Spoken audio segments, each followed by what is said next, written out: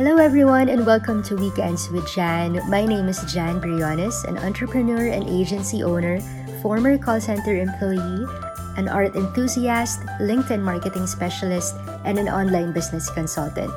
My mission for Weekends with Jan is to help connect global entrepreneurs with high-performer Filipino freelancers to get them unstuck through quality and ethical outsourcing. My goal is to share with you stories from the most inspiring Filipino talents, hear their definition of success, and introduce you to high-performer freelancers to help move your business with the right support, allowing you to live the life you want, focusing on what you do best, and make you stop doing everything on your own. This show is designed for Filipino freelancers, business owners, and global entrepreneurs who are looking to connect and work with like-minded and high-performer Filipino talents. Please don't forget to leave us a review over on iTunes and follow us on socials to be notified of each episode when it comes out. Let's get started.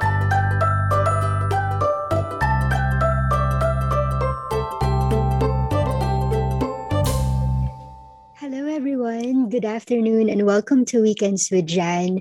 Thank you for spending your time with me today as I give you the very first solo episode of this show.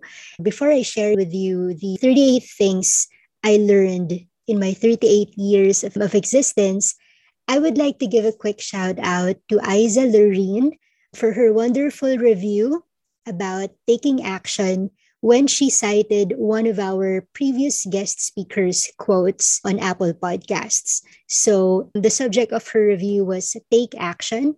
She shared the reason why it's hard, it's because you are not confident yet on what you are doing. When you try it, you become afraid. When you do it more, you become less afraid. And the less afraid you become, the more confident you become. I believe this quote or this passage was mentioned by Chief John Pagulayan from our episode number 3 on Weekends with Jan. So thank you, Isa Lorene, for sharing that, for citing that passage from Chief John. And thank you. I appreciate you leaving a review on Apple Podcast. And yeah, for everybody, continue listening to our episodes on Apple Podcasts, Spotify, Google Podcasts, and wherever you listen to podcasts. I'm pretty sure you will get a thing or two that will help get you going as you journey through freelancing. So please keep those reviews coming. And thank you again for being a part of the show. Because of you, we have jumped into top number 8 under the entrepreneurship category in the Philippines. So I appreciate you. Thank you so much for listening to our guest speakers on the show. Thank you for supporting me in Weekends with Jan. So, all right. If you are watching on Facebook, say hi to me in the comment section. Share this to your friends and family and tell us where you are watching or listening from. So, yeah. I started late today because I listed down the top 38 things that I learned in my 38 years of existence.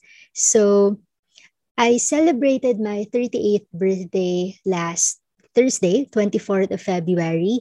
And this is actually the first time that I really sat down and pondered upon the 38 things I learned in life.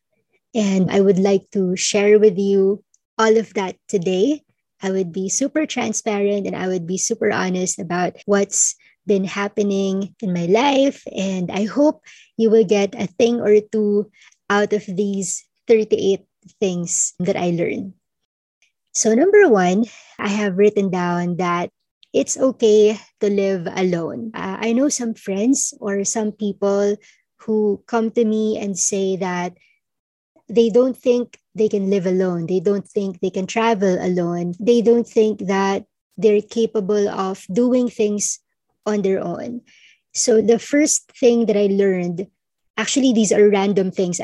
These are not like in chronological order. So the first thing I learned is it's okay to live alone. It's okay to do things on your own to begin with.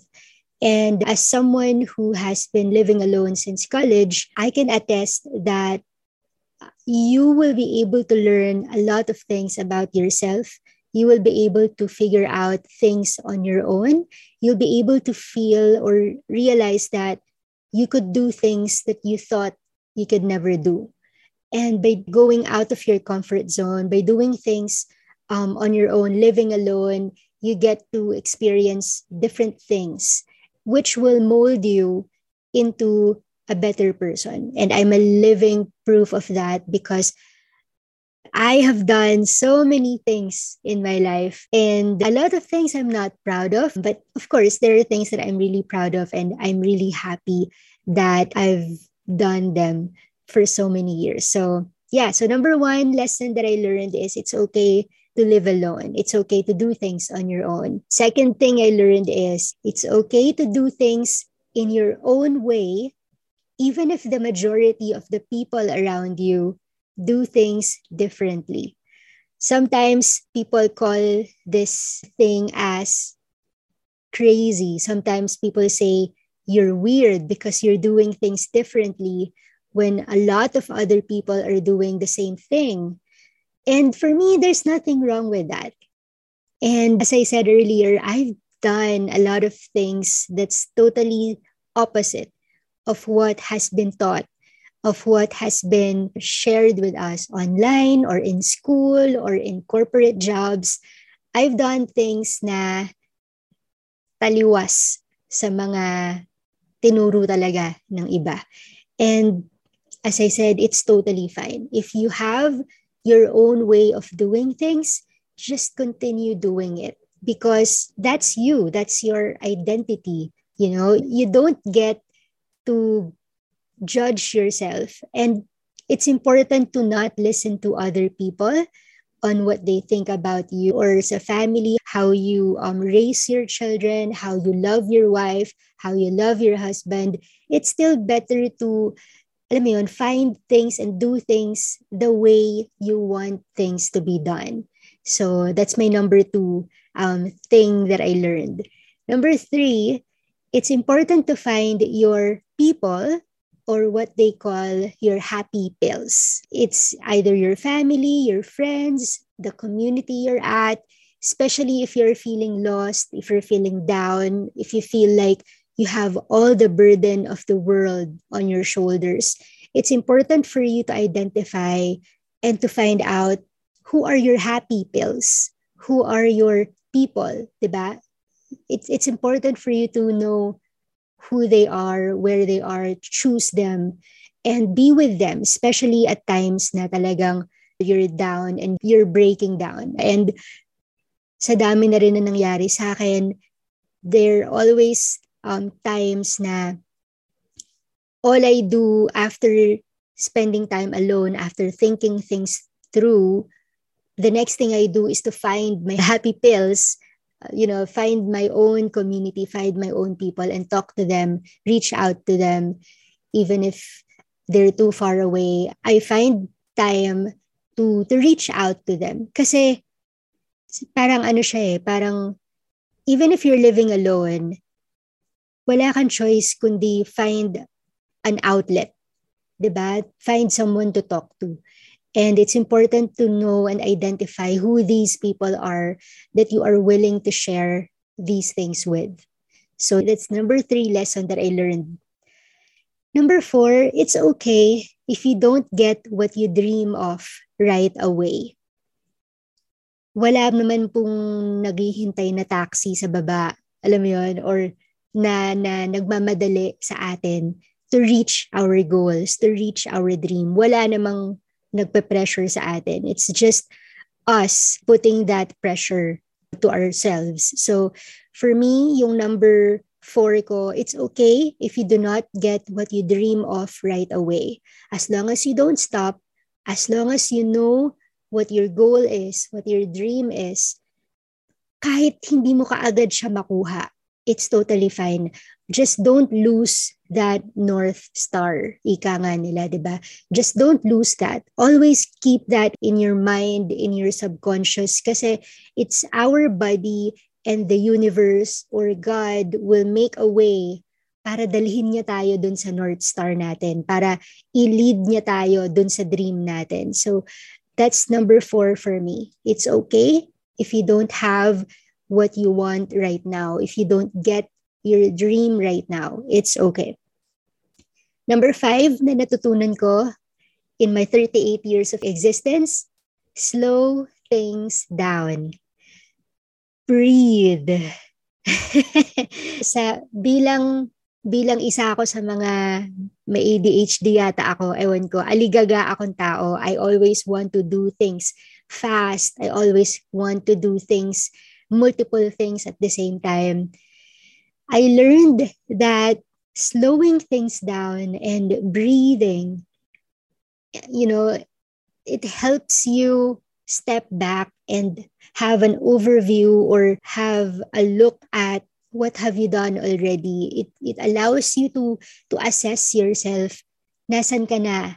Ano nang status? Not status. Nasaan ka na ngayon in your journey of life? So, if you slow down, you give back the power ng analysis, like, okay, so this is what I have done so far since I graduated, kunyari, or since I left that job, or since I broke that relationship, or since I have moved on from that relationship. This is already what I have done so far.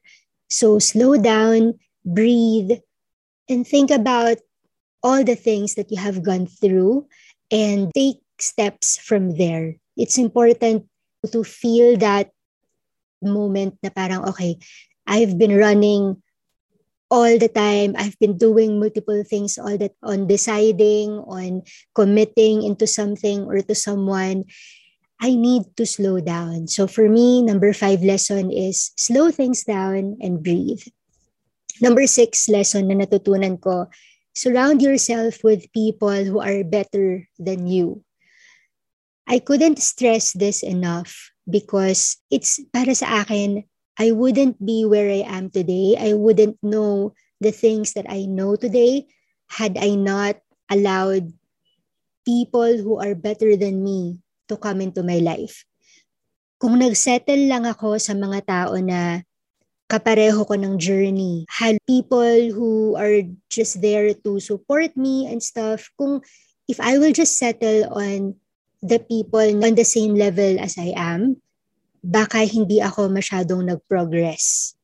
So, yung number 6 ko na lesson na natutunan ko is surround yourself with people who are better than you, people who you can look up to para makita mo yung journey nila so that you can see what else is possible out there.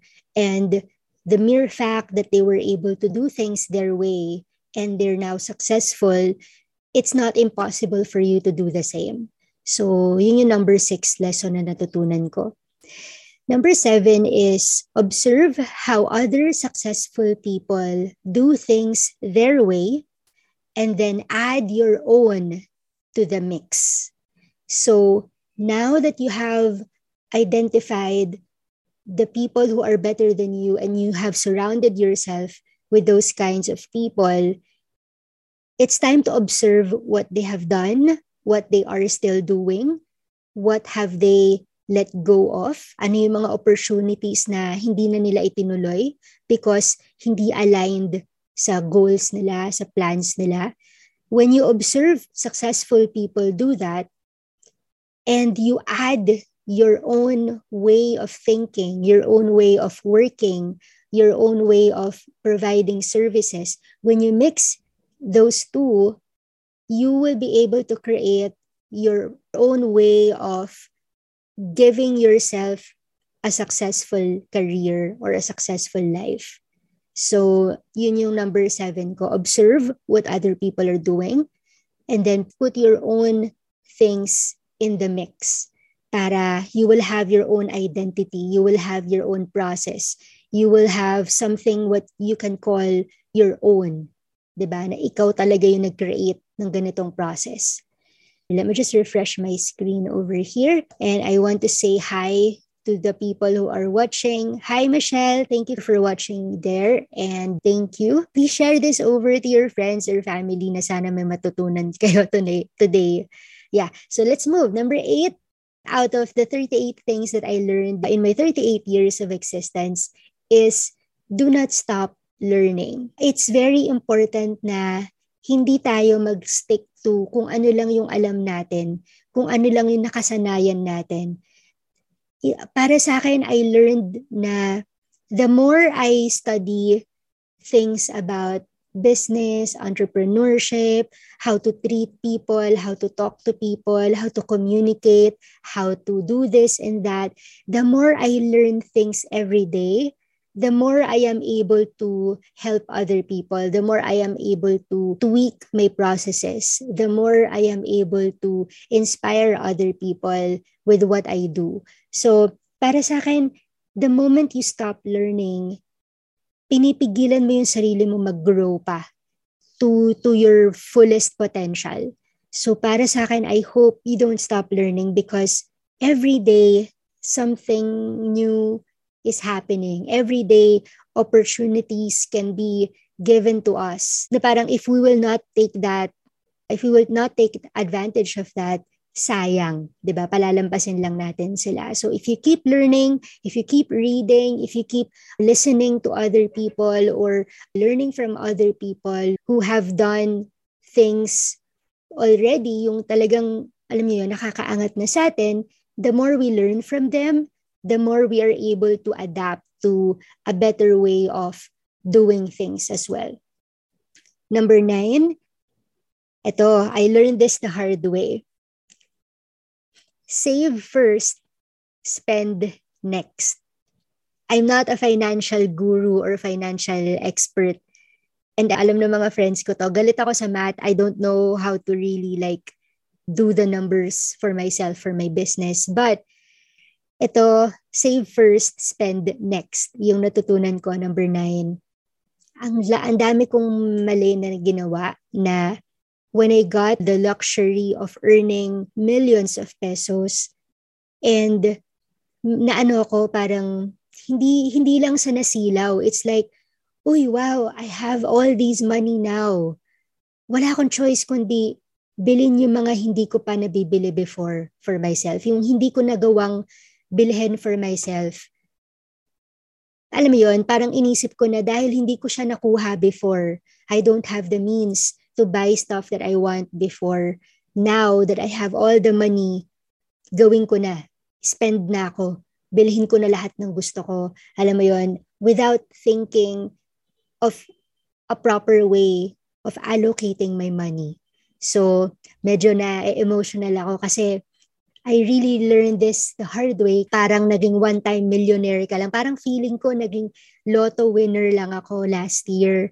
Tapos, nung na-spend na yung money, parang wala na talagang natira. So parang, that's why this number 9 lesson is important for me kasi ayoko sanang maranasan ninyo yon na when you have an influx of money, basta nyo na lang siyang gagastusin without a proper planning. So siguro ang advice ko here is the moment you get to acquire that much money or finances, reach out to your trusted financial advisor or someone na talagang magaling mag-handle ng money para matulungan ka even before you spend out of it.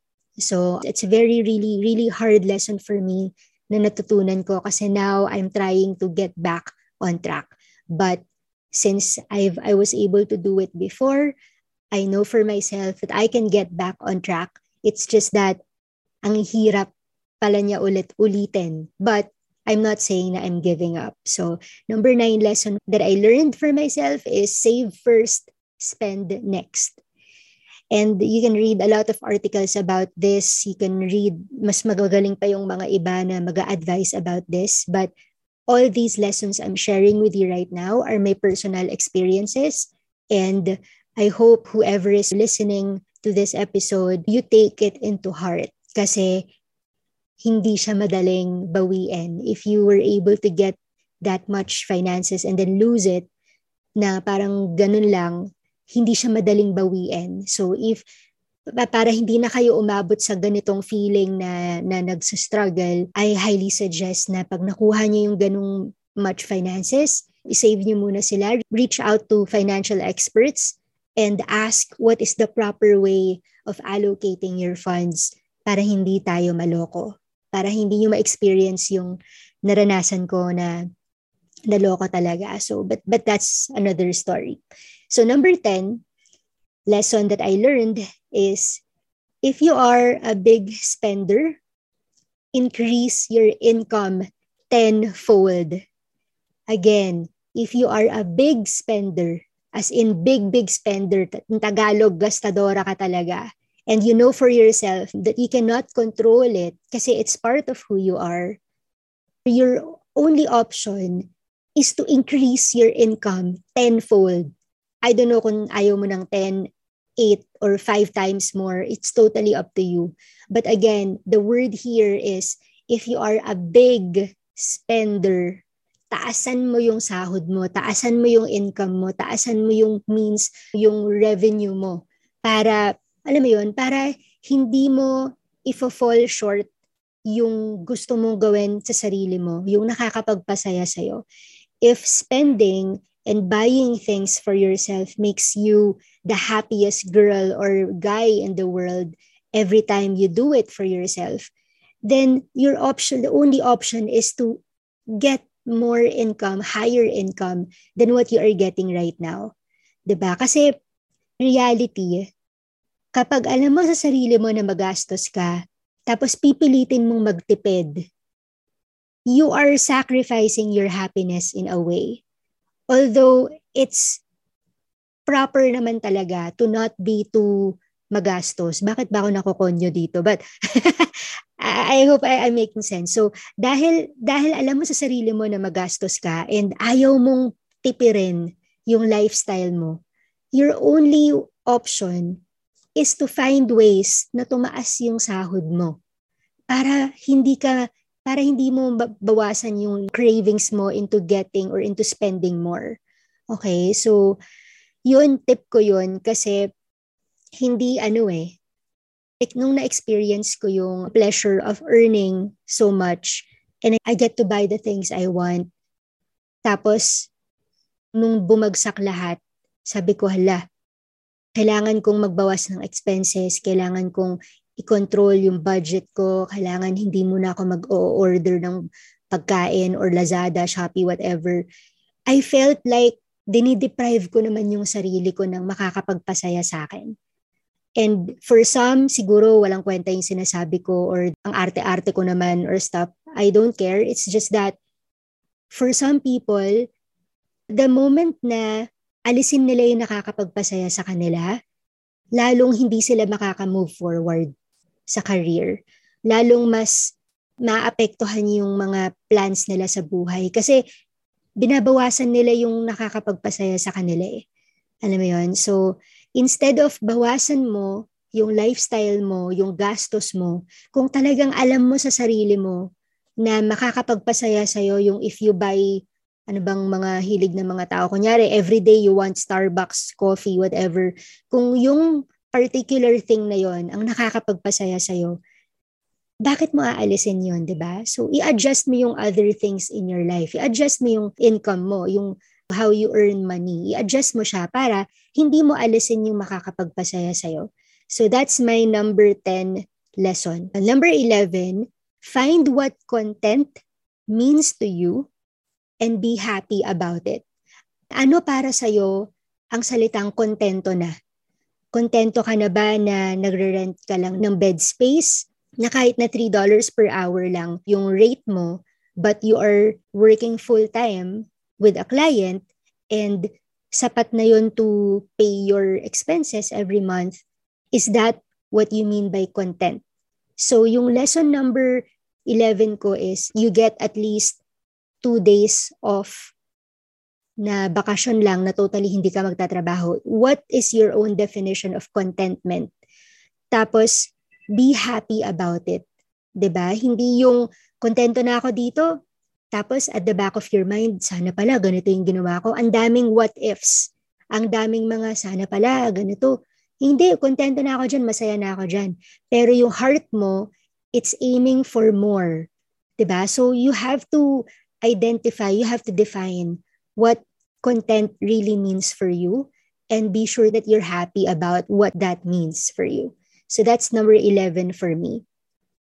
Yung number 12 na lesson for myself is it's okay to be on social apps and meet different people around the world. Social apps, dating apps, whatever app you call it, diba?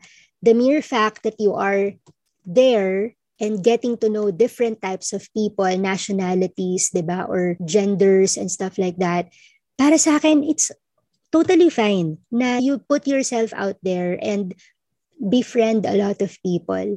Hindi naman porke nasa social apps ka or dating apps ka, boyfriend din mo na lahat, girlfriend din mo na lahat, makikipag ano ka na sa kanila lahat, 'di ba? It's for me, the lesson for that in number 12 is it's totally fine to just be out there. Get yourself familiar with different cultures ng mga tao na nasa mga apps na yon, 'di ba? It's totally fine to be on social apps para mas makapag-practice ka, let's say, ng English mo, or if you're there to learn a different language, for example, if you want to learn Spanish and you are on a dating site, kunyari, looking for only people who speak Spanish para maturuan ka, it's totally fine, 'di ba? I mean, do not hold yourself back into exploring different things, especially now na yung technology natin. Sobra na ng technology na you can meet other people from anywhere in the world na kahit nakatira sila sa kasulok-sulukan ng Alaska siguro and they are on that app, 'di ba? There's nothing wrong in putting yourself out there and meeting other people. Number 13, it's okay to be experimental. So,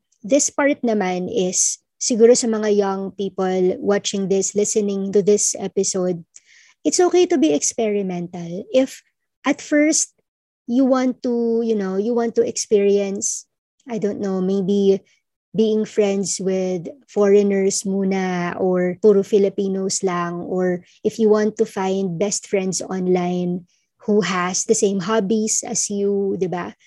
It's okay to be experimental. If you plan to do things na makakapagpa-excite sa inyo, 'di ba, pahappy sa inyo, it's okay to be experimental.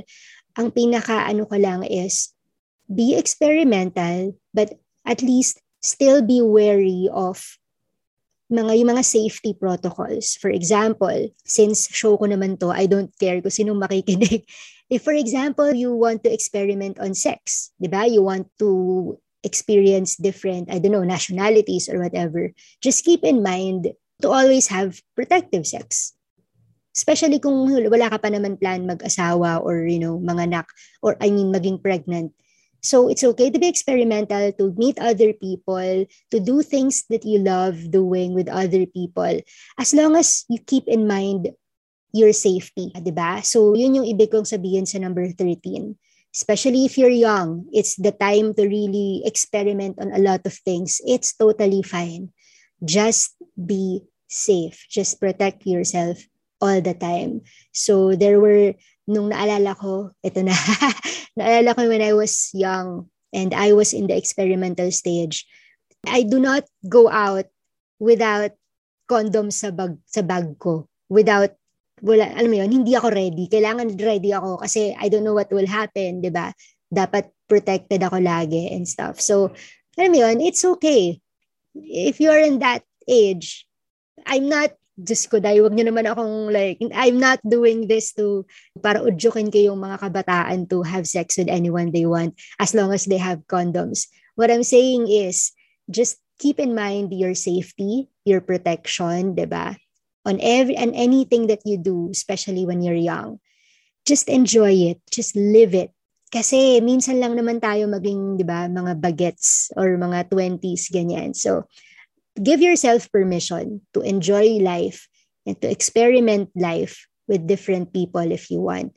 And if you have a partner, if you have a life partner at that age, do things together, 'di ba? Experiment and do things together. As long as it makes you happy, just do it. As long as you are safe, protected, just do it.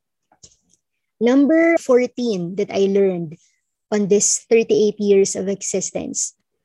Do multiple things that you find interesting at first, and then do it multiple times all together, and then pick one and run with it. So in Tagalog, gawin mo lang lahat ng mga kaya mong gawin sa buhay. If you're still studying kasi you want to do freelancing, kunyari online, or you want to do gigs na mag-host ka in events, or gusto mong mag-theater, mag-film, or whatever you want to do it. As long as kaya ng time mo, as long as kaya ng katawan mo to do multiple things, di ba? Do it. Give yourself permission to do it. And then eventually, as you keep on doing what you love, eventually maa-identify mo yung that one thing na nakakapagpasaya sa'yo. Nakakapagpasaya sa'yo, at the same time, you're getting paid for it. At the same time, alam mo yun, nakakapag-ipon ka because you're doing what you love, you're getting paid for it, and mas napipili, mas nani-niche down mo yung pagsisilbihan mo, yung bibigyan mo ng service mo. So, again, do multiple things na interesting para sa'yo as long as kaya mo siyang gawin. Tapos, pagsabay-sabayin mo sila kung kaya mo, hanggat kaya mong gawin. Eventually, you get to pick kung alin dun sa napakaraming yon, yung one thing na nakakapagpa-fulfill ng happiness mo. Then stick to that. Stick to that, keep doing that one thing, keep serving that one market if you have chosen to serve one particular market already. Keep doing that, and eventually, you'll never know, alam mo yun, na-achieve mo na pala yung goal mo sa buhay mo, nakapagpatayo ka na pala ng sarili mong bahay, nakapagpaaral ka na pala ng mga kapatid mo, nakapagpa-travel ka na pala ng parents mo, ng family mo, and stuff like that. You'll never know when that will happen. Kaya ikaw, especially if you're still young and you still have all the energy in the world, gawin mo na lahat kung ano yung nakakapagpasaya sa'yo. And then eventually, as you grow older, you can pick one and run with it. Just keep doing that one thing. Okay, so that is my lesson number 14 sa sarili ko. Number 15, aim super high and be too ambitious that even if you keep falling down, even if you keep making mistakes, you won't fall to the ground too fast, too soon. Parang ano yan yung quote na aim for the stars, di ba? So that if you fall to the moon. Parang ganon. Iniba ko lang yung version ko and in-exaggerate ko siya kasi personally, I am a very, very ambitious woman. I have all these plans in my head. I have all these material things na gusto kong makuha para sa sarili ko. That everything I do, lahat ng ginagawa ko sa buhay ko, papunta dapat dun sa goal na gusto ko, sa ambition na gusto kong mangyari. So before, all I want is to have like my dream house to be built. Diba?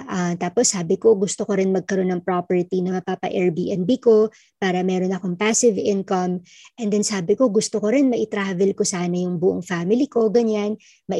Madala ko sila sa isang magarbong hotel, mga ganon. So all those things, talagang nasa isip ko yan.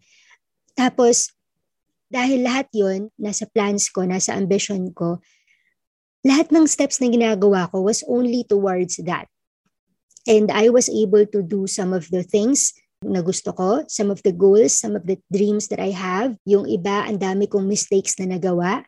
But still, hindi naman ako totally pulubinaw, di ba? Hindi naman ako totally wala nang makain. That means hindi pa ako nagfo-fall ng super, super deep in the ground kasi I really aimed high. I was so ambitious and sabi ko, sige pa, taasan pa natin yung pangarap natin para kahit magkamali tayo, hindi ka talaga lalagpak ng bonggang-bongga na wala ka ng, totally walang-wala ka na. So I hope if you're watching this, if you're listening to this, it's not bad to be ambitious. It's not bad to have mataas na pangarap. Kasi you just have to own it. That's your dream di ba? Yun yung ambition mo Bakit mo ililimit, bakit mo babawasan yung pangarap mo, right? So for me, aim super high aim super high na kahit na nagkamali ka, bumagsak ka, nawalan ka ng money, naloko ka or whatever, hindi ka pa rin lagpak talaga sa ground. Diba? You can still pull yourself up. So that's number 15 lesson na natutunan ko. Number 16, find your unique voice and say what's on your mind. I've met a lot of people who are so afraid to be open to what they think, who are so afraid to voice out if they have been done wrong. Like, pag nagawan na sila ng mali, nahihirapan silang mag-share ng thoughts nila, nahihirapan silang mag-share to the people they love kung ano yung pinagdadaanan nila. Yung number 16 ko is find your unique voice and say what's on your mind. Na hindi ka makakasakit ng ibang tao, na hindi ka naman, wala ka namang tinatapakang ibang tao. Say what you want to say, express yourself the way you know how, diba? Ethical way, better way of saying things.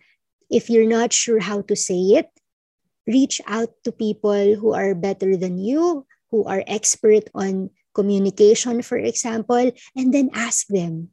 Just ask them, how can I properly say this to my client? How can I properly email this to a customer without sounding too rude? Diba? So, number 17 ko, ask questions.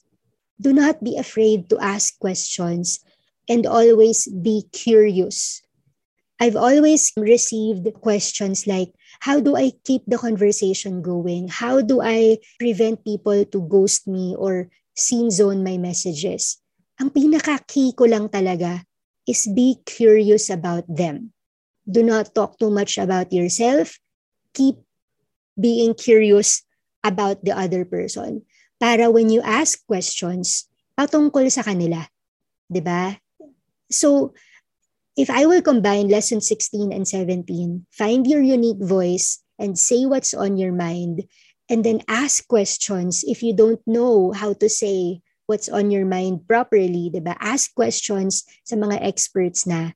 And then just be curious on other people para replyan ka nila, para your conversation ninyo magtuloy-tuloy. Alright, so that's number 16 and 17.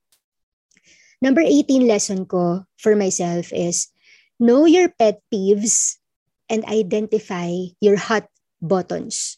Alam ko na ituro to sa mga call center dati, di ba? Yung mga pet peeves, ano yung hot buttons, bago maging irate yung customer, di ba? Ganyan-ganyan. Ganun din tayo now. Identify our own pet peeves. Ano ba yung, saan ka ba talaga nang gigigil? Ano ba yung maaaring gawin sa'yo ng mga tao na makakapagpapuno sa'yo, makakapag-trigger ng inis mo, makakapag-trigger ng bad side mo or evil side mo or whatever, diba? So we have to identify that for ourselves. Ako, for example, the moment I meet someone, they start, baga nasa isang good conversation kami, kalmadong conversation. And then the moment he starts raising his voice, na wala namang dapat pag-awayan or something, medyo natitrigger na ako na parang, oops, taga lang, parang hindi na tama itong nangyayari. Diba? So, na-identify ko na kapag the moment a person raises his voice without reason, parang trigger ko na yun na parang, oops, hold back ka muna. Atras ka muna, be silent, be quiet, listen to that person kasi he's trying to be agitated. Diba? So, I mean, hindi naman he's trying, he's starting to be agitated, is starting to be mad, for example, or upset.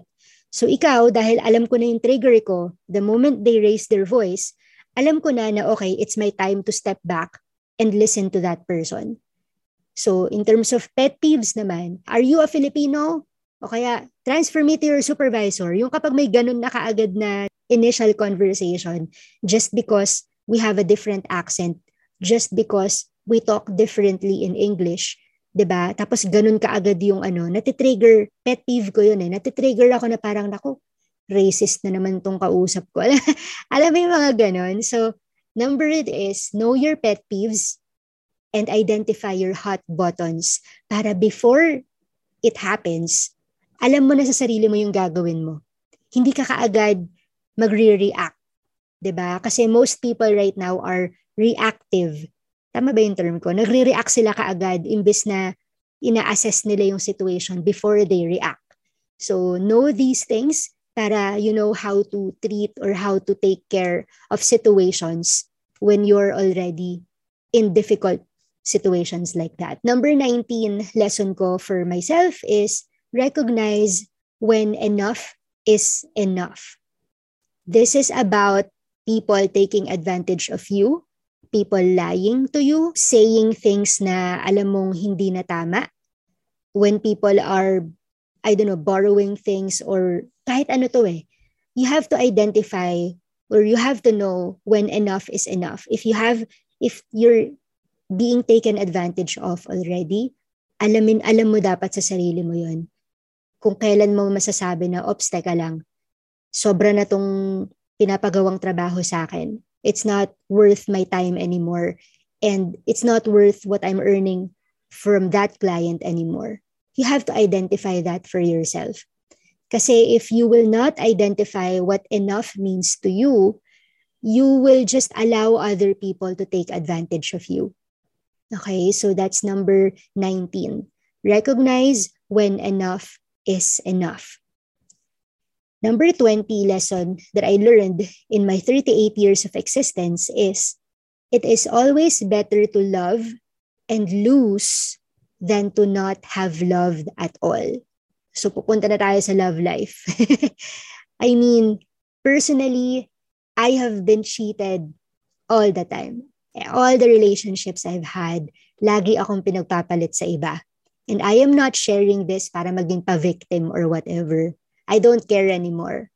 But I'm saying this because I've had, of course, also with other people, for sure, you've had heartbreaks. You've had your heart pains, diba? Sa mga breakups. People leave you behind. Relationships are breaking because of different factors. For me personally, lahat ng relationships ko laging may third party. Lagi akong pinagpapalit. So the pain has always been there, but I never stopped loving other people and allowing myself to be loved again. Kahit na paulit-ulit akong sinasaktan and stuff like that, or kahit na paulit-ulit na may maling nangyayari sa relationship, on my end man or sa end ng partner ko, I still do not stop loving. So yung number 20 ko na lesson is, it is always better to love and lose that love than to not have loved at all. May quotation, may official quote din yan somewhere sa Google. Bahala na kayo mag-research. But these are the like personal lessons ko. Number 21, the moment you know that the person you love already loves someone else, let them go. Because if a person really loves you, he or she shouldn't be open to looking for someone new. Let that sink in for a minute. The moment you know that the person you love already loves someone else, let them go. Because if a person really loves you, he or she shouldn't be open to looking for someone new. Dapat sa'yo lang siya talaga nakatutok. Kasi that's what love is. Dapat isang tao lang yun. Unless polyamorous ka, like you really want to be loved by different people. Of course, I'm not judging here. I'm just saying na if that's your personality, right? If that's how you are, it's totally fine. That's you, di ba? So I'm speaking about the people who just want to have and be committed to one person. The moment the person you love did this to you, just let them go. Kasi they shouldn't be with you in the first place kung lagi silang may hinahanap na iba. If they are always open to FOMO, fear of multiple options, instead of fear of missing out, if they always have that fear of multiple options na laging naghahanap ng bagong mamahalin, diba? Hindi siya worth your time. Hindi siya worth your heart. Hindi ako love relationship coach or whatever. But again, I'm speaking based on my experience. So the moment this happens, masakit man, hindi man siya madaling i-let go, you have to let them go. Kasi it clearly shows na hindi na ikaw yung priority niya. Kasi naghanap na siya ng iba. Pangalawa ka na ngayon, hindi ka na yung priority niya. Right? Number 22. We have different timelines of when to get married, when to have kids, when to move on, at marami pang iba. Right? We have different timelines on that. Identify yours and give yourself permission to follow it. Ibig ko sabihin, ako, I'm 38 now. Marami nang nagsasabi sa akin, ano ba, hindi ka pa nag-aasawa, wala ka pang boyfriend, whatever, hindi ka na magkakaanak, ano ba yun, masasarado na yan, whatever, ganun, di ba? I always received feedback like that. And naku, yung mga kaibigan mo, lahat may mga asawa at anak na, blah, blah, blah. Ikaw na lang natitirang single, ganun, di ba? For me, I don't care. Like, we have different timelines. Probably, hindi pa talaga time, di ba? Like, siguro sabi ni God, wag muna, career muna, fix your career muna, or, I don't know, have a stable job muna, whatever, di ba? Hindi. So yun, yung lesson ko number 22, we have different timelines. We do not have to conform to the norm na kung ano man yung nakikita natin kung saan, di ba? We don't have to follow them. We have our own. We have to identify ano yung sarili mong timeline. Right? So yun yung number 22. Number 23 lesson na natutunan ko is being an entrepreneur is never easy. You have to do all of the things at first and be okay with it. Again, being an entrepreneur is never easy. You have to do all of the things at first and you have to be okay with it. Hindi yung nagtayo ka ng sarili mong business, ayaw mo naman gawin yung mga nitty-gritty things na kailangan mong gawin para sa business mo. Gusto mo ipasa mo na lang kaagad sa ibang tao. It's not like that. It doesn't work that way. If you're someone who want to build your own business, you have to work your butt off muna. Alamin mo muna lahat. Alamin mo muna lahat ng mga maaaring mangyari sa business mo. Do them first. If you have to do the inventory for yourself, if you have to do the accounting muna sa sarili mo or payroll muna sa sarili mo, do it muna before you hire an accountant. If you don't know how to do graphic design sa bagong business na itatayo mo, try to do it muna for yourself. Pag-aralan mo kahit saglit, di ba? And then pag hindi mo na talaga kaya, if it's taking too much of your time, tsaka ka mag-hire. Kapag kaya mo nang mag-hire. Kapag may pambayad na or something like that, diba? So, as an entrepreneur, it's never easy to do it. Kasi as I said in the beginning, diba, it's okay to live alone. It's okay to do things on your own, especially if you plan to put up your own business. Dapat you are okay with doing things muna on your own by yourself. Eventually, kapag nag-grow na yung business mo, pag nag-earn ka na ng income for the business, you can you can hire people already to help you out and save you time.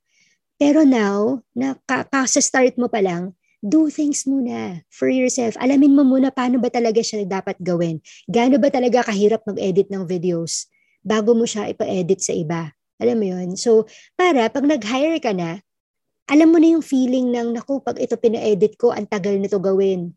Malamang aabutin siya ng ganitong oras kasi you've tried it for yourself. Okay? Next. Number 24 na natutunan ko. Give yourself permission to be lazy once in a while. Huwag niyong pigilan yung sarili niyo. Kapag tinatamad yung katawan po natin, ayaw niya talagang gumising or ayaw niya talagang gumawa ng kahit ano. Give yourself permission to just be lazy for a bit. Huwag naman yung, di ba, ilang taong ka nang tinatamad or what. Identify until when mo gustong tamarin. Di ba? So, give yourself permission. It's not bad. Sometimes it's our body telling us na, oy, pahinga ka naman saglit. Bukas pa naman yung deadline mo. Something like that. Or yung presentation mo naman, kaya pa natin yan ihabol mamaya. Pahinga ka saglit, breathe ka muna, pahinga ka saglit. Allow yourself, give yourself permission to be lazy once in a while.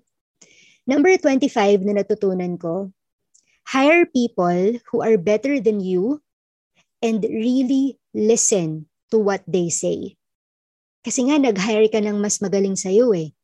As the business owner, you have to listen to them.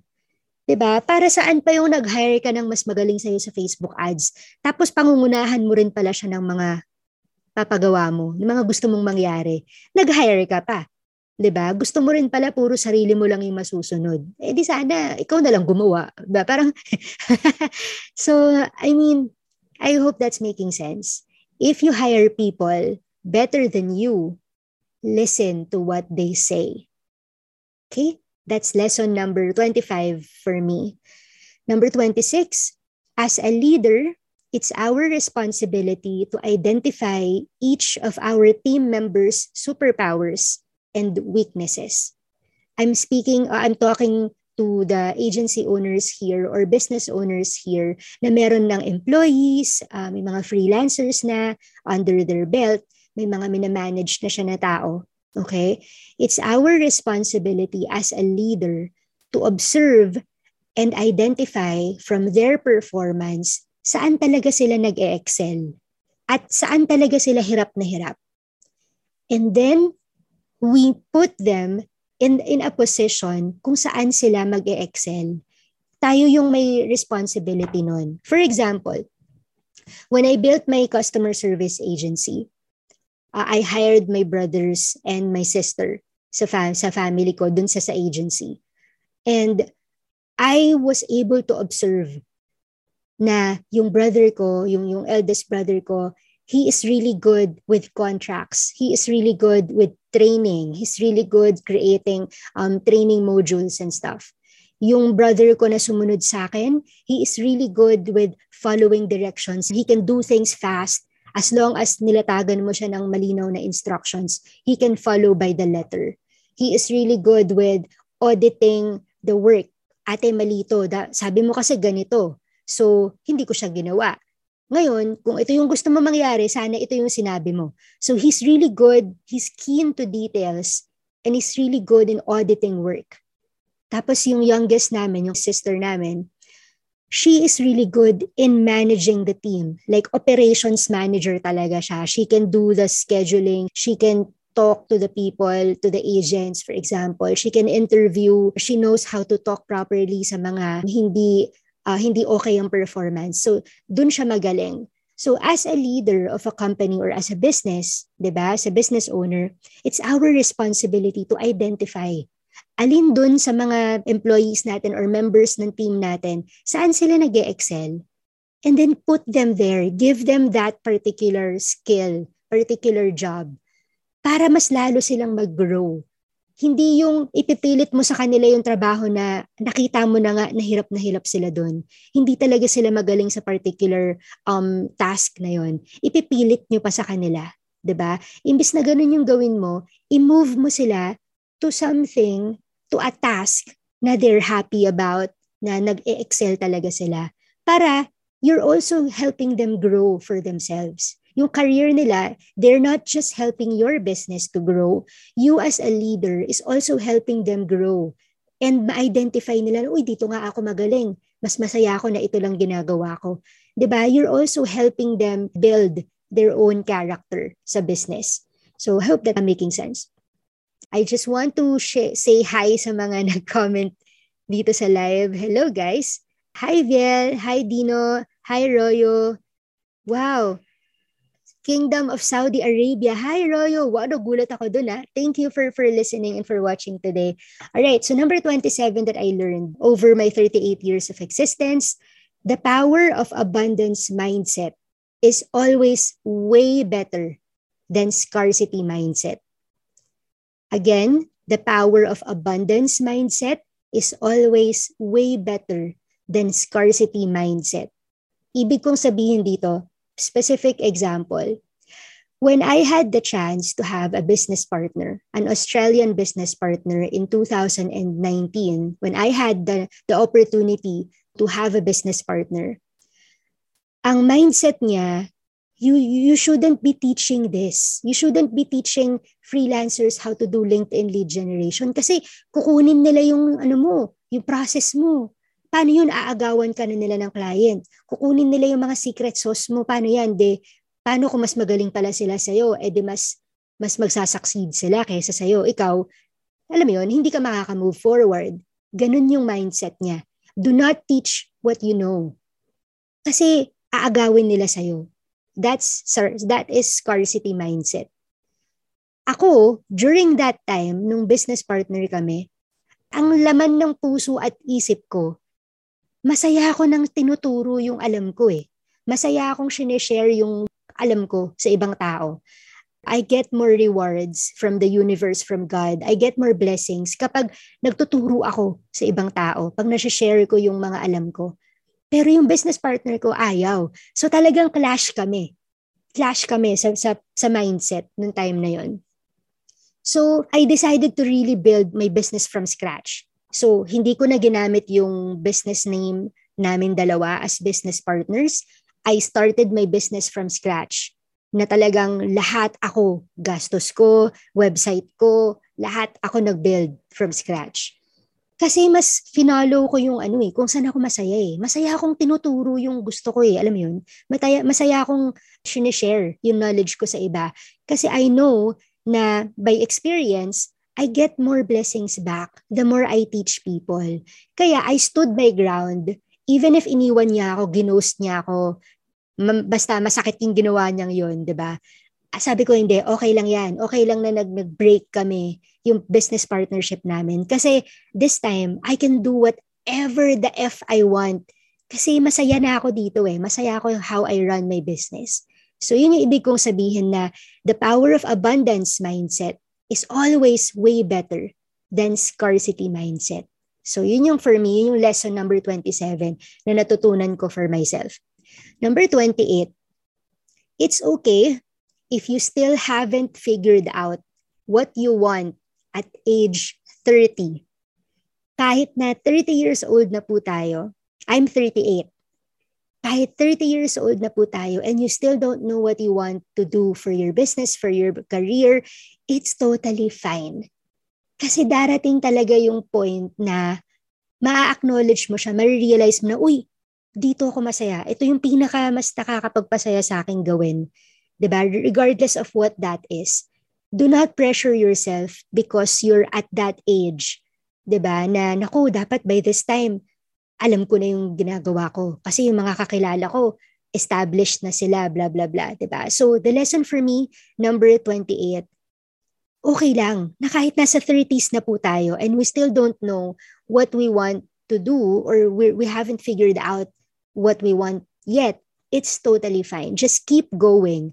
Basta wag ka lang tumigil. As long as you know yung goal mo, kung ano yung talagang plano mo, yung ambition mo, the greatest thing na gusto mo mangyari, as long as you know what that is, every step that you do every day should be papunta dun sa goal mo. Tsaka mo lang ma-identify kung saan ka talaga masaya kapag ginagawa mo niya mga different things papunta sa goal mo. Ma-identify mo yan. Do not pressure yourself. Okay? Number 29 na natutunan ko. Keep track of your progress and only compare yourself to how you did yesterday instead of how other people are doing their thing now.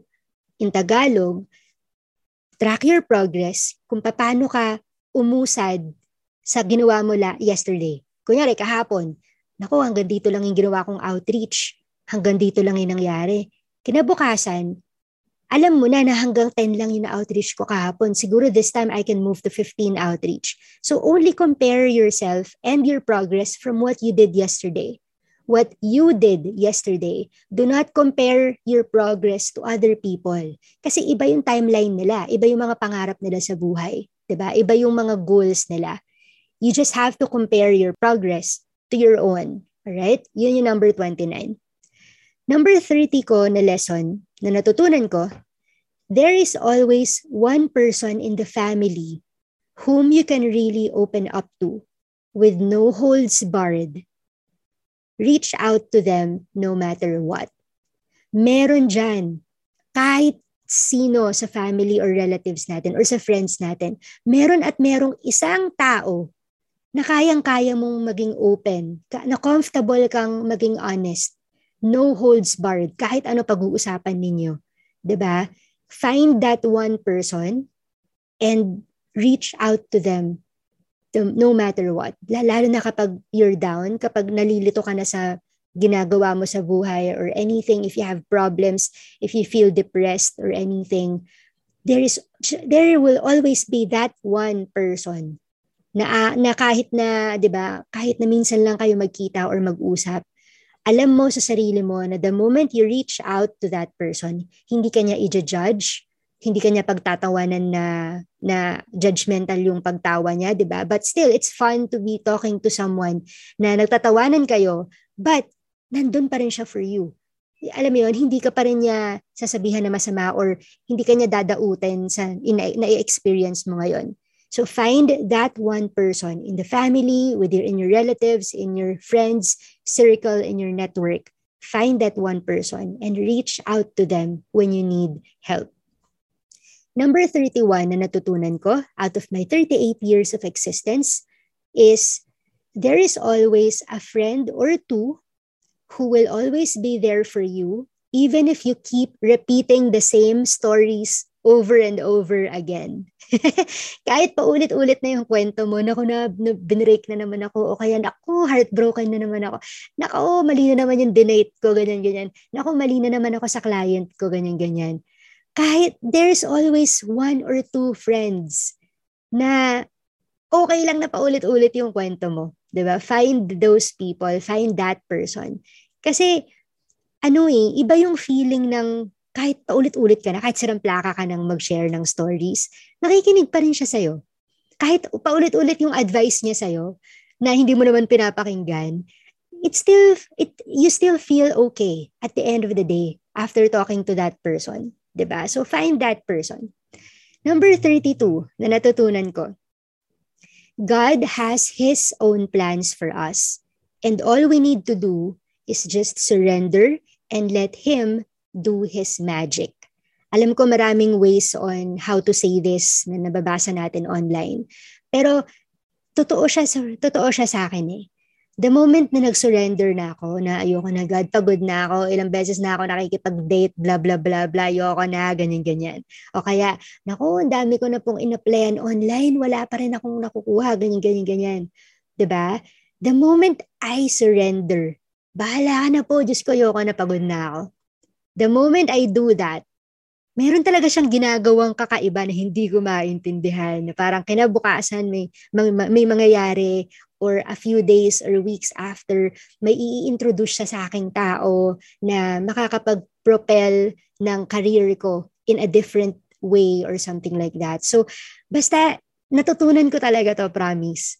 He always He always has His own plans para sa atin. Minsan makulit lang talaga tayo. Imbes na sundin natin yung gusto niya, tumataliwas tayo. Alam mo yon. But just surrender. Pag hindi mo na talaga kaya, ayoko na po, pagod na ako.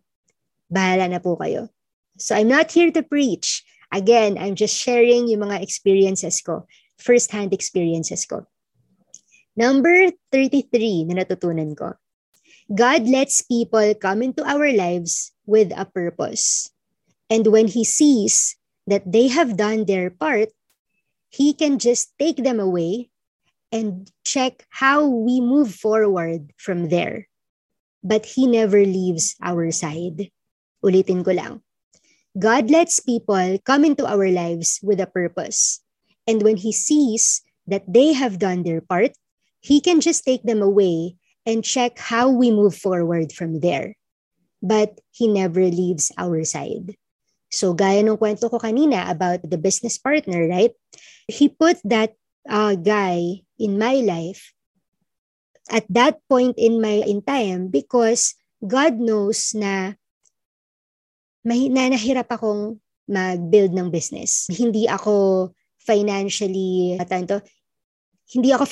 stable that time. Tapos yun pa yung panahon na, alam niyo yung Metro Manila wide na nawalan ng tubig. Yung ilang areas lang yung merong tubig. yung Maynilad ba, nakalimutan ko kung sino may issue nun. But almost all Metro Manila walang water. walang water supply.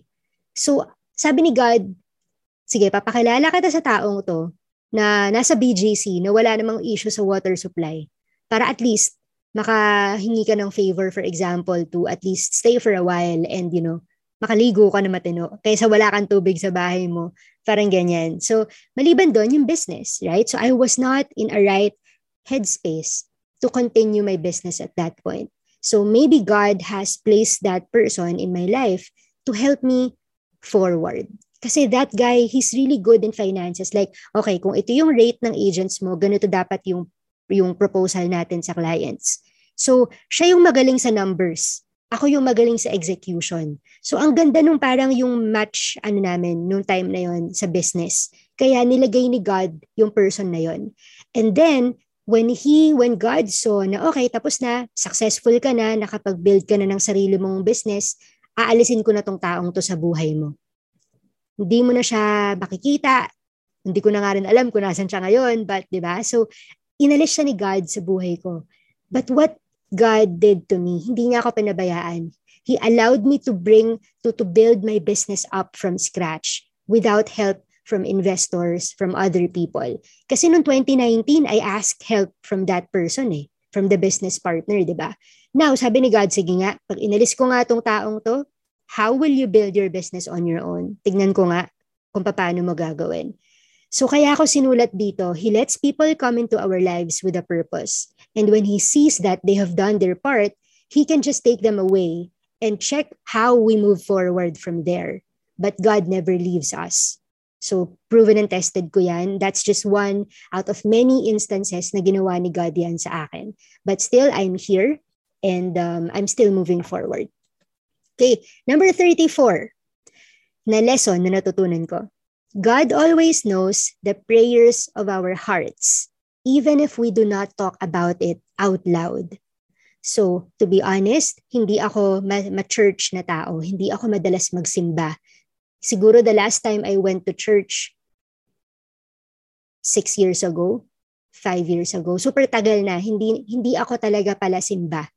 But the way I talk to God, the way I pray, depende. Minsan nasa banyo ako, nagpe-pray. Minsan naman nakahiga ako sa kama, nagpe-pray. Minsan nasa couch, minsan nasa computer ako, titigil lang ako and then I will pray. I will talk to Him. Alam mo yun? Ganun ako. Yun yung personality ko. I'm not saying na gawin nyo siya. Again, these are just me sharing my personal experiences and lessons. But alam na ni God kung ano yung tinatawag ng puso ko. Alam niya na yung need ko. Even if hindi ko binobroadcast sa simbahan, hindi ko binobroadcast kahit kanino, kung ano yung pinagpipray ko, alam na niya. Kaya, yun. So that's number 34 lesson na natutunan ko. I don't have to say things to blurt my prayers out loud, 'di ba? Para lang marinig niya ako. Alam ko na alam na niya kung ano yung tinatawag ng puso ko. Ika nga. Yan. Number 35 na natutunan ko. We're almost done. We're almost done with this episode. Number 35 lesson that I've learned over my 38 years of existence is somewhere out there, someone longs to be with you. Do not stop the faith. And again, somewhere out there, someone longs to be with you. Do not stop the faith. I'm talking to people who just had their hearts broken, people who just lost family members, or who just lost the love of their lives. I'm talking to people who are right now trying to move on from a relationship that has hurt you so bad. This lesson is for you. Somewhere out there, someone longs to be with you. Do not stop the faith. And I personally believe that kasi hindi ako tumigil hanggat hindi dumadating yung taong totoong magmamahal sa akin. Hindi ko tinigil, hindi ko inalis sa isip ko na naku, magiging matandang dalaga na ako na to forever. Kasi like 11 years na akong single. Ba yan? Binobroadcast ko talaga in public. Ayan, di ba? So, 11 years na akong single. Parang, shucks. Yoko na, magiging matandang dalaga na ako. Magmamadre na lang siguro ako, ganyan-ganyan. hindi ko inalis yung faith. Kasi alam ko somewhere, meron talaga dyan magmamahal sa akin na hindi ako ipagpapalit sa iba gaya ng ginawa ng mga past relationships ko. So, yun yung I'm talking to you who's in this particular situation right now, trying to move on from a broken relationship. Do not lose your faith. Okay? Huwag ka mag-alala, darating yan. Kapit lang. And I really believe na si God talaga yung may timing niyan. Hindi natin siya makokontrol. Superpower niya yun eh.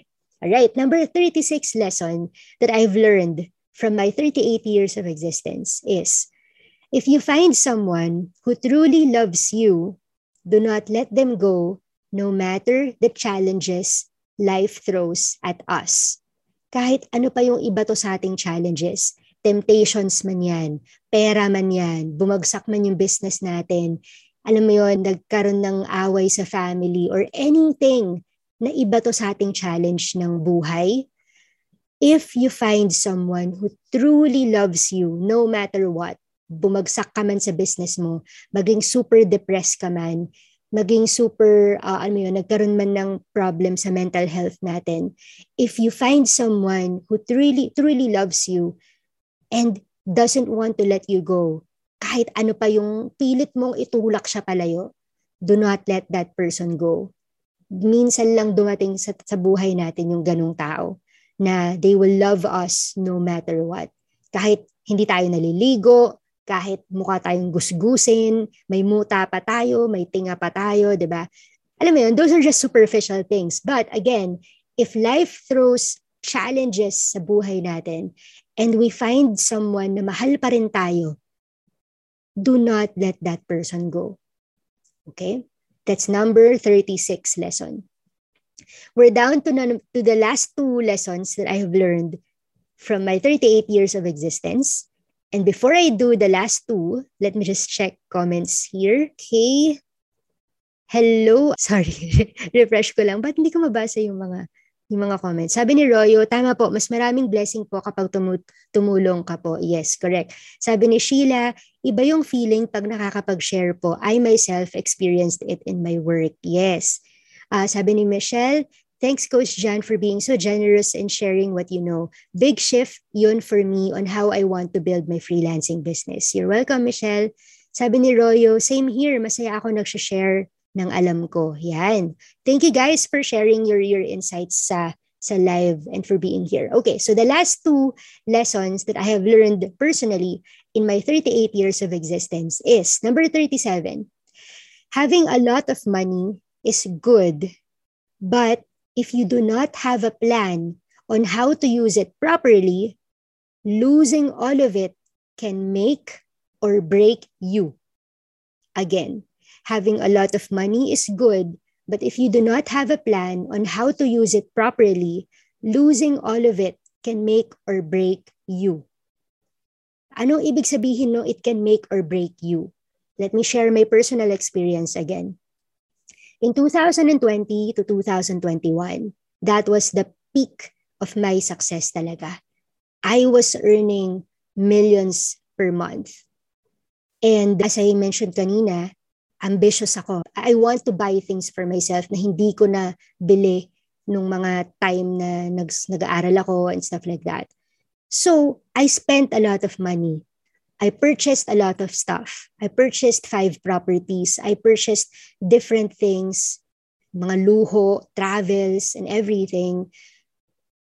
And ang mali ko dun, hindi ko pinlano ng maayos how I will spend the money properly. I didn't reach out to financial advisors na sana na-guide ako on, ops, dito lang, ito, isa lang munang property ang bilhin mo, blah, blah, blah, i-save natin. Alam mo yun, I did not reach out to any financial expert. Kasi na-ano ako na-overwhelm ako na, shit, dami kong pera, I can buy everything I want, blah, blah, blah. So, doon ako nag-focus, which is wrong. Now, I'm learning from my mistake. Na sana, nung meron akong pera na ganun, nag-consult sana ako sa mga marunong sa pera, yung marunong sa finances, para na-guide sana ako properly. Hindi yung spend ako dito, invest ako dito, bili ako niyan. Tapos wala. Ngayon, walang bumabalik sa aking money. Naloko pa ako, di ba? So, like, that's one of the biggest mistakes na ginawa ko. When I had that much money, I did not reach out to financial experts.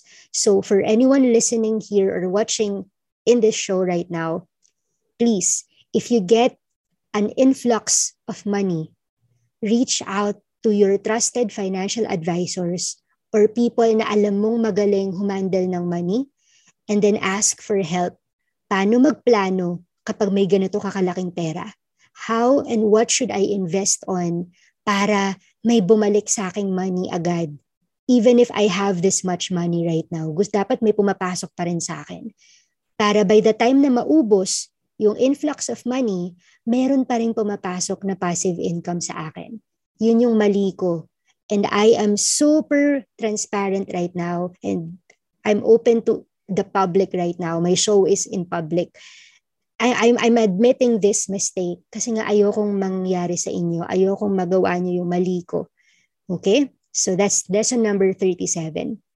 And last but not the least, number 38, lesson that I have learned in my 38 years of existence in this world is, despite all the bad things or bad people na na-encounter ko or that we encounter, do not lose your faith in humanity.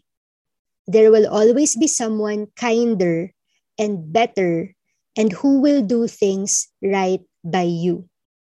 Again, despite all the bad things or bad people we encounter, do not lose faith in humanity. There will always be someone kinder and better and who will do things right by you. Huwag ka mawala ng pag-asa. Kung lagi kang naluloko, lagi kang, alam mo yun, lagi na lang may masamang nangyayari sa buhay mo, do not lose faith. Meron at merong maganda pa rin darating sa buhay natin.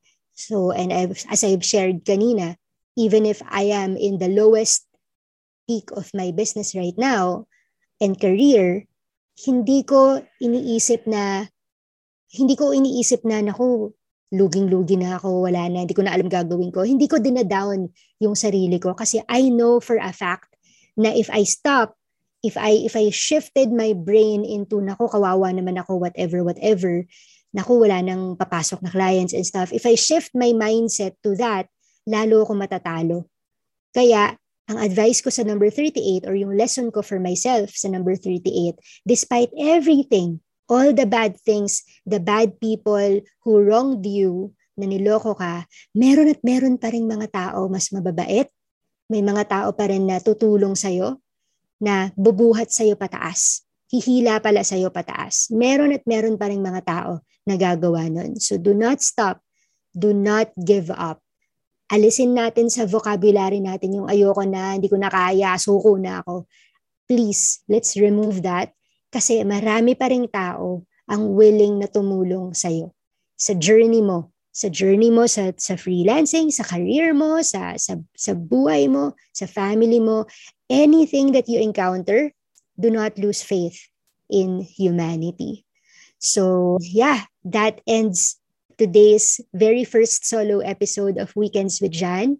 I appreciate you listening, watching live. Sobrang thank you kasi you allowed me to share my personal experiences with you guys.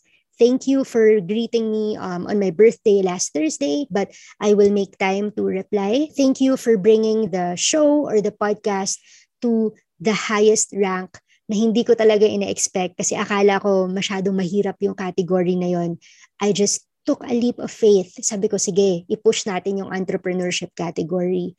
And I didn't expect people listening from all over the world. We are now international. Hindi lang puro mga Filipinos ang nakikinig ng Weekends with Jan. Marami na all over the world. Kaya super, super grateful ako. I feel blessed na nandyan kayo supporting me with this project and with this show. So yeah, thank you for staying with me today. See you next Sunday for another episode of Weekends with Jan. Enjoy the rest of your Sunday night with family, with friends. If you are celebrating alone, your weekend alone, please know na marami kami here for you. If you want to like reach out to your friends and family, do it para you won't feel alone in this world. So yeah, thank you again for being here. I so appreciate you. Keep listening to Weekends with Jan on Spotify, Apple Podcasts, Google Podcasts, and everywhere na merong podcast. Kasi alam ko yung production team with the Value Pod Productions, ikinalat na nila yung show on different podcast platforms. Thank you so much, guys. Happy Sunday. And thank you for staying with me in Weekends with Jan. Bye. There you have it. Wow, that was a very powerful message. Thank you so much for spending an hour of your Sunday with me. And I hope you guys enjoyed this as much as I did. Now, please head over to our socials at Weekends with Jan for the link. And please leave us a review for this podcast over in iTunes. Enjoy the rest of your Sunday night with family and friends, and I'll see you next week on another episode of Weekends with Jan.